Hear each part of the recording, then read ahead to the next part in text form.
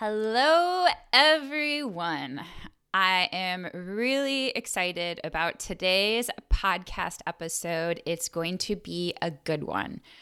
Back in 2020, I want to say like mid 2020, when COVID shut so many things down, virtually everything down, a lot of people lost their volunteer positions or internships or new jobs, and they felt that it really set them back in their career. At the time, I released a podcast called 3 Tips for Aspiring Wildlife Biologists. And in this podcast, I gave some advice about how you can get experience on your own. Since then, I have been thinking about this a lot more. And this is some of the advice that I give to some of the students that I work with. So I thought it would be great to give a whole episode on this, on things that you can do on your own. And this is true for both aspiring wildlife biologists, existing wildlife biologists. When I say wildlife biologist too, this also applies to ecology, conservation biology, the similar fields. And it also applies to non-professionals too. If you just want to be a naturalist or a biologist on your own, you can. The advice will definitely help you out today. On this podcast, I am really about empowering people. And I've learned over the years to take full responsibility for myself. So what that means is no matter what happens in the external world, there's always something you can do. And one of my favorite phrases is rather than dwell on what you can't do. So with COVID, so many of us dwelled on what we can't do. Change the question to be, what can I do? And there are so many things out there. We live in such an amazing time where information, education, teaching videos, it's all, even courses, it's all free at our fingertips. So I'm going to talk to you in this podcast about how you can become a better biologist all on your own. These are my top 7 favorite ways. I'm so excited to share this with you. So let's get started. Welcome to the Fancy Scientist podcast. I'm your host, Dr. Stephanie Schuttler, an unconventional wildlife biologist who never fit the scientist stereotype. In this podcast, I share with you my insights as a scientist and offer you real talk on wildlife, research, conservation, and advice on this unusual career. Being a wildlife biologist is not what you think it is. Join me to learn what science is really like and how to become the best version of yourself so you can thrive, effectively conserve nature, and enjoy this beautiful life we share with so many other beings. Let's get started. Here's my list of 7 ways to become a better biologist. I made this list mostly in order of priorities, so the most important ones are going to be towards the top. Some of these are really difficult to rank because they're kind of equally important, but I did the best that I can. And some of them are not as important, and you might be surprised at what is towards the top of the list and what is at the bottom of the list. So let's get started. The very first one that I have on there is reading scientific papers. This is how scientists primarily communicate and how science is done. So scientific papers, they are peer-reviewed papers in journals. And if you don't know what this means, I have a whole podcast episode on this. I believe it's called What is Science Really? And it takes you through the scientific process. Any of the things that I mentioned in today's podcast, I'll put in links in the show notes. You can just find the podcast tab on my blog at fancyscientist.com and check out this podcast episode. But this is how scientists communicate with each other. When you conduct a study, you publish it, you write about it, and you submit it to a journal, and it goes through a process of rejection, revisions, etc., until acceptance. And this is how other scientists learn about your research. So by being well-read, or even just starting to read scientific journals, you are going to become a better biologist because you are going to gain familiarity with what's going on in the field. And this is a tip even for established biologists. We are constantly reading papers. In fact, I remember on Twitter several years ago, I think some people do it still, but there was a challenge to read a scientific paper a day. It was like hashtag 365 papers, I think. So the more well-versed you are with research and know what's going on in your field, the better you will become in your field and in biology, because you will know what other people are doing. And then this will also help you with your ideas. Because you have such a familiarity of what's going on in the field, you'll be able to identify where gaps are in the research, or just get inspired by creative projects and different approaches towards answering questions or different ways of doing things. Or perhaps a new study might reveal new questions. So this can give you ideas for how you want to direct your research. And if you're a young professional who has not yet started graduate school or their own research, this can give you ideas for doing a master's project or a PhD. And of course, if you're more established and you want to become a professor or some other sort of principal investigator, again, this can give you research ideas. You can honestly never get started too early on this. If you don't know how to do this, I created a video a while back about how to read peer-reviewed publications. You can look them up in Google Scholar. And so many publications are free nowadays. There are journals that are open access where all the articles are free. And if something's not free and you really want to read it, you can contact the author. And a lot of times they'll send you the PDF of the paper for free. So this is something that I highly, highly recommend. And it's also really great to figure out what kind of research you want to do.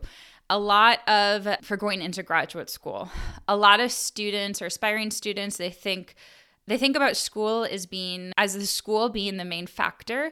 So like, what's a good graduate school to go to? Is this program good? And if you're doing research, it's not about the program, it's about who your professor is, because your research will be based off of your professor's research. It'll be an extension of it. And I have a Facebook video on this as well that goes into that. So again, on the show notes, I'll link up to all these things.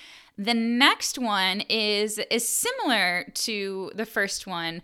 And actually, I love this tip, and I didn't figure it out until later on.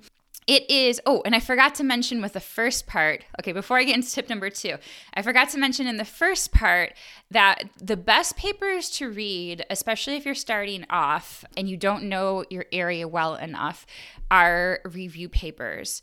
So review papers they review topics. So they give a summary of what's going on in a particular area.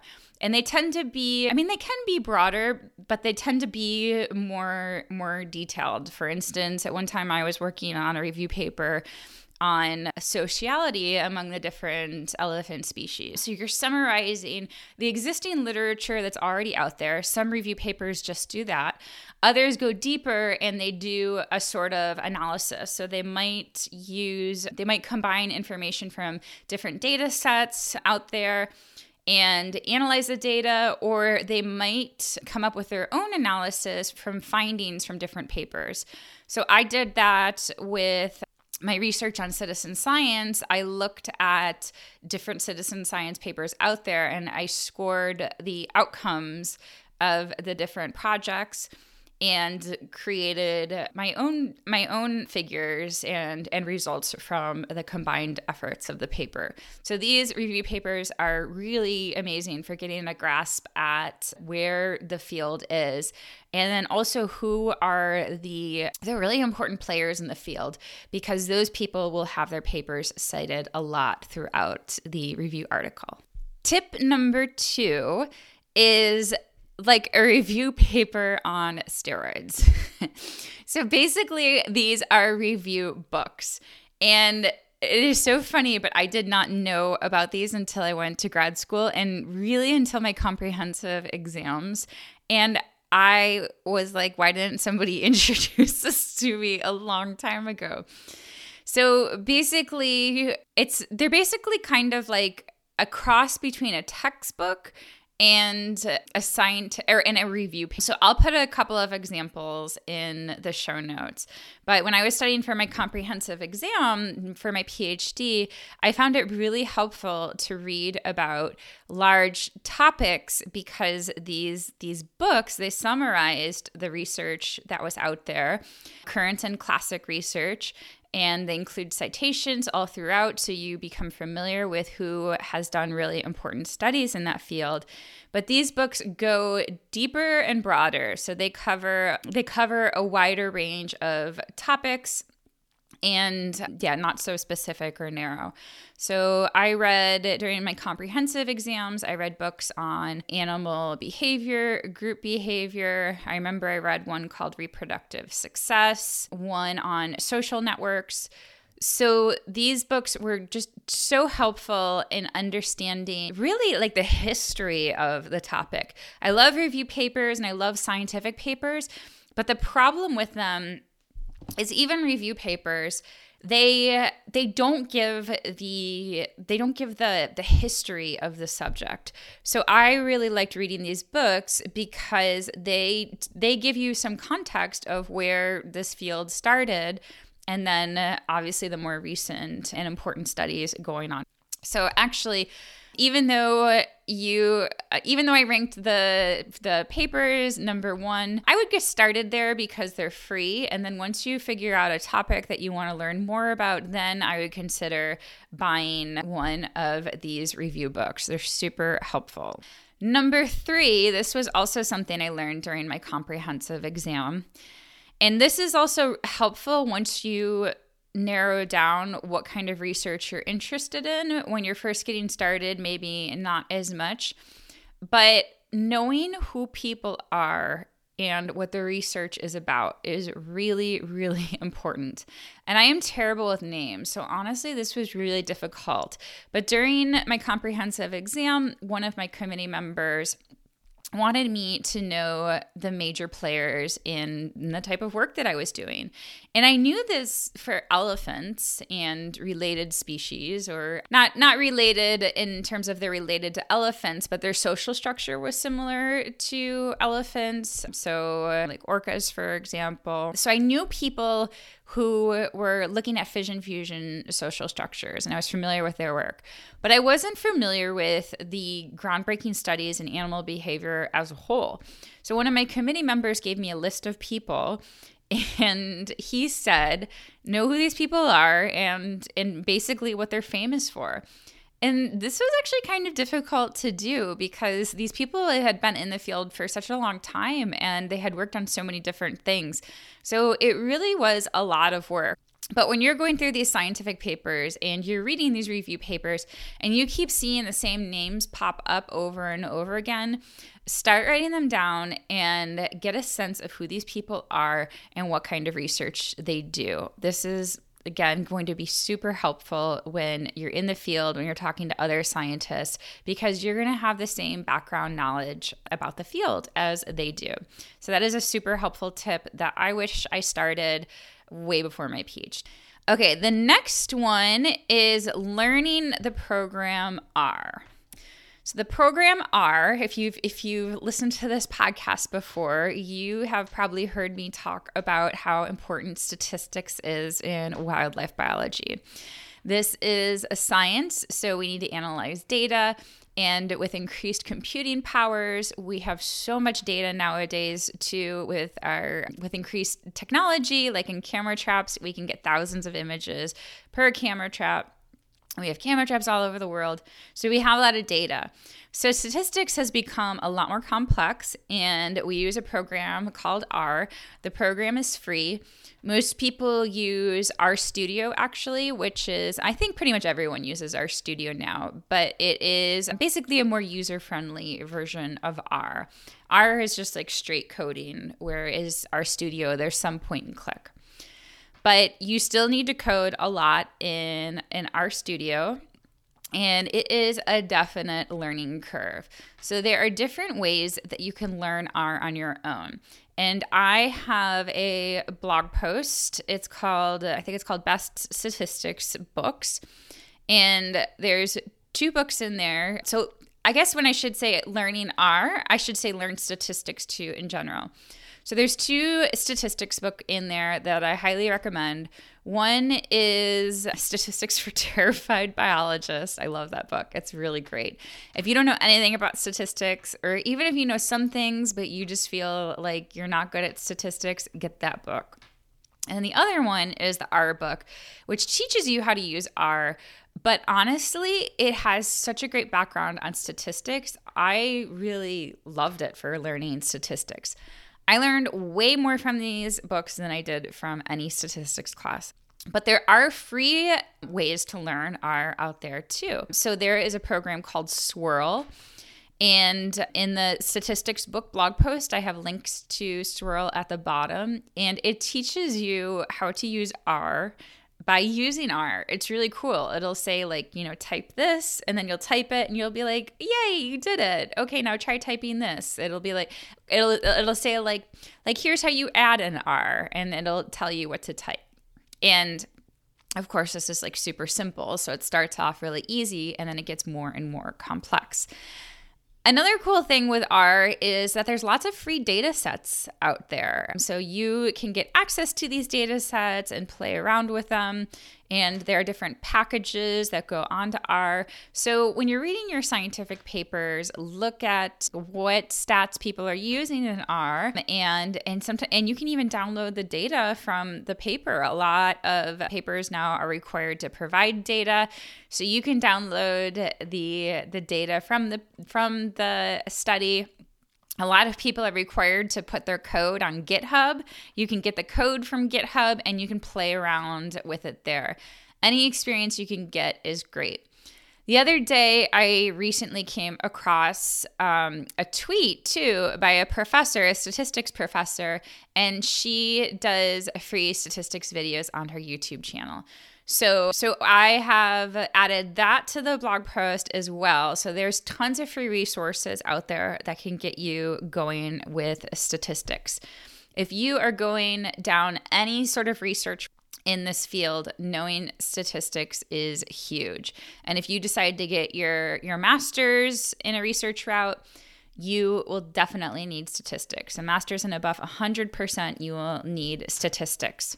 So I highly recommend you get started now and do not be scared of it. Embrace it. It honestly can be fun. It's kind of like solving a puzzle, but you have to choose that perspective. I cried many, many a times over statistics. And it wasn't until I chose to see it as a challenge and I kind of took the pressure off myself that I started having a lot more fun with it. The next one, this is one you'll hear me say all the time in all of my content, my YouTube, my podcast, my lives. Gain an understanding of what the job market is like. So go to my website, fancyscientist.com, and search Job Tracker. Download that right now and use that spreadsheet. It's free to start tracking jobs. Because if you want to go into this field, you got to know the nuances of the jobs that you are interested in. So although I'm giving you some broad ideas here, once you start identifying jobs that you're interested in, you can get more specific about the things that you need to learn. Perhaps grant writing is important for the jobs that you want to learn. And if so, like if you want to work for a nonprofit, grant writing is really important, or fundraising is important. You can search the internet for fundraising courses or fundraising videos. There's so much content on YouTube. You can learn how to do anything on YouTube. So there's no excuses. You can be learning, and you can also reach out to people to volunteer to get that experience as well. So you can do this through the job tracker. I talk more thoroughly about the different job types and the job workplaces in my book, Getting a Job in Wildlife Biology. And then I go really, really in depth with this in my course, The Successful Wildlife Professional. So if you're interested in those options, feel free to reach out and I will share the link with you. Okay, we are on number 6. Number 6 is iNaturalist. And this is combined with knowing your local flora and fauna. Or knowing flora and fauna. Doesn't matter if it's local or not. But actually, it's best to know it where you want to work. That I would say is the most important part. But it probably makes the most sense to get started locally. So there's two apps, iNaturalist and Seek, SEEK. So iNaturalist is good for everything. And Seek is better for things that don't move as much. So Seek is really good for plants, for slow insects, slow animals. But how it basically works is, I'll describe Seek first. You hover your camera over the organ and it will identify it as you hover over it. It's so cool. So it usually identifies the species. If it has trouble, it'll tell you where it stops identifying. And then it will tell you information about that organism. And you can take a picture and submit it to iNaturalist. So how this differs from iNaturalist is with iNaturalist, you take a picture separately and then you upload it to the app. I guess you can be an iNaturalist too and take a picture, but usually I take a picture quickly because I'm afraid the animal is going to go. And then with iNaturalist, you upload the photos to it. And there's machine learning that will automatically identify the organism for you. This seems to be less accurate than Seek, but maybe it's because with Seek it is because I'm sure with Seek you get to it tells you to move around and get more dimensions if it's having a tough time recognizing it. And with iNaturalist, you upload it and then experts will suggest their identifications on. I recommend getting both because with Seek, you get the identifications right away. And with iNaturalist, there is a lot of bias towards different species. So some species get identified right away. If I upload a bird photo, it gets identified 5 minutes later. If I upload an insect or plant, some of mine are still not identified at all. So Seek is a really great way to learn, especially your flora locally quickly. And you might be surprised that this is farther down the list. It's almost second to last because a lot of people have the impression that biologists are like naturalists, where they just know everything out there. And to be honest, I am not good at identifications, I'm good at mammal identifications, let me say that, because I work with mammals, but I'm not good at plant identifications. So with using the job tracker and knowing what kind of jobs you want, you'll know what's important for you to identify. A lot of jobs, even wildlife jobs, it's really important to know how to ID vegetation because you will be doing surveys. So for example, if you're working for some sort of consulting agency, it's really common for them to do surveys of habitat for the presence of endangered species or how likely an endangered species is to live there. So endangered species, because they're endangered, there's not going to be that many of them. And because of animals, they might have cryptic animal behavior. and it might be really difficult to determine if they're there. So you might have to look at the habitat and see if it's suitable habitat for that species, which is sometimes enough to so knowing your local flora and fauna is going to help you regardless, but depending on the job, it can help you a lot. And if you've listened to my podcasts before, you'll know that the reason why I am a wildlife biologist, but I'm not the best with plants is because science is more about the research that you do than just knowing the names of things. That's not what we do as scientists. And again, you may need to know the names of a lot of plants to be able to do your research, but for me, that wasn't the case. And it was more about determining the answers using data and to come to conclusion from an unanswered question before posed by yours truly. The last one, number 7, it's kind of similar to the Unnaturalist one, but memorizing genus species names. And this one I actually think is least important. As you can tell, it's the last on the list. And I honestly am terrible at this. I am terrible at foreign languages. I just always have been.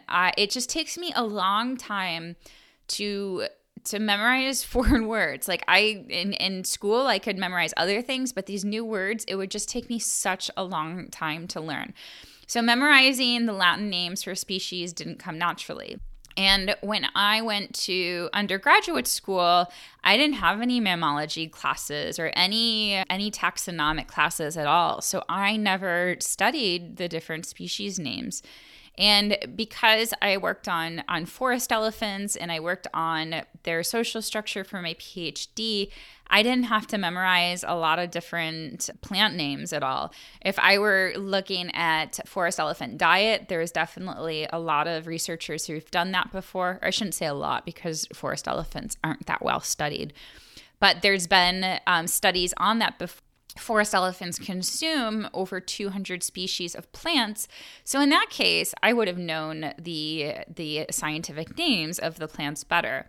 But I didn't have to know any of that for my research, so I never learned it. And again, I didn't need it for the science, but I definitely would be a better biologist if I had those genus species names memorized. And actually, that's something that I was working on a couple of years ago is just memorizing all of the mammal names in North America. And I fell off the wagon, so I am going to get back on again. I don't know when because I keep on taking on new projects, even though in my 2 podcasts ago, I think I said about saying no, but I got invited to write children's books. I got invited to write another one, to contribute to another one. So I said yes to that one. So hopefully it's something that I can add back. And I also want to work on my scientific manuscripts again. So long story short, I might have to add memorizing the animal names later on. But really what I did is I had my field guide for mammals of North America, and I created a spreadsheet. This is so dorky. And every day I would write a different species in there, and I would go all the way down through all the taxonomic names. So I would include all of them. And I would repeat that name in my head for that day to get myself familiar with those names. So there are my tips, my 7 tips for becoming a better biologist. If you can think of any tips that I might have missed, let me know. Remember, the internet is your friend. If you think that there is something important you need to know, Google it, look it up on YouTube. Chances are you don't need a fancy certificate. You don't need to pay money to learn it. But before I end, I do want to say a caveat. Some jobs might care about having that certificate. So don't let that be the only reason why don't let this advice be the main guiding. Again, do the job tracker and do the research. But some jobs, they might not care about the certificate at all. I talked to somebody recently who got a GIS certificate because they thought it would help them make them more competitive for jobs, and it didn't.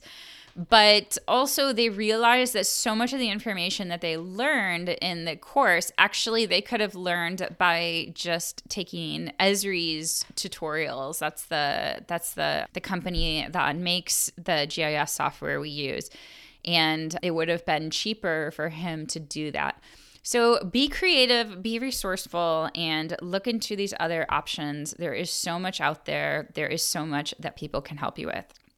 Thank you guys so much for watching, and I hope you have a great day. Bye. Are you an aspiring or struggling wildlife biologist, ecologist, conservation biologist, or anyone interested in a career with wildlife? Join our community, the Getting a Job in Wildlife Biology Facebook group. Based on my book, Getting a Job in Wildlife Biology, What It's Like and What You Need to Know, this Facebook group is designed to connect, support, and inspire future and current wildlife professionals, or those who can't get a job. Come for daily affirmations to lead you to career success, job postings, and profiles of professionals in cool jobs. If you're struggling, feel stuck, lost, confused, or are just worried about this career, reach out to me at stephanie@fancyscientist.com to schedule a free clarity call. I've talked to over 100 aspiring wildlife professionals and those struggling to get a job, and they've told me what I also experienced. Degrees alone do not prepare you for wildlife careers.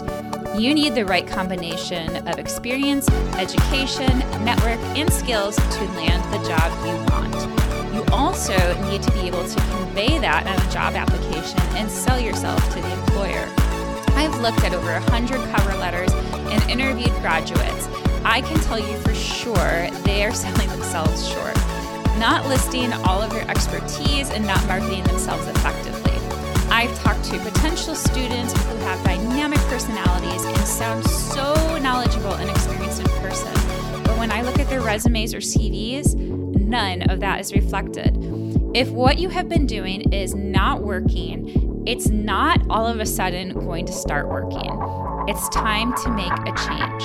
If you want to get your dream job in the fastest way possible, schedule a Zoom meeting with me today. No matter what stage of your career you are at, from high school student to graduate searching for jobs, I can help you. It is never too early or late to start. If this episode helped you or someone you know, make sure to tag me on Instagram at @fancyscientist, @fancy_scientist, and share this podcast with your community to continue spreading the word and reach more people. Also, be sure to leave a review on iTunes to receive extra positive vibes and love from me. Plus, you'll be helping me reach even more people with this important message. Thank you so much for listening.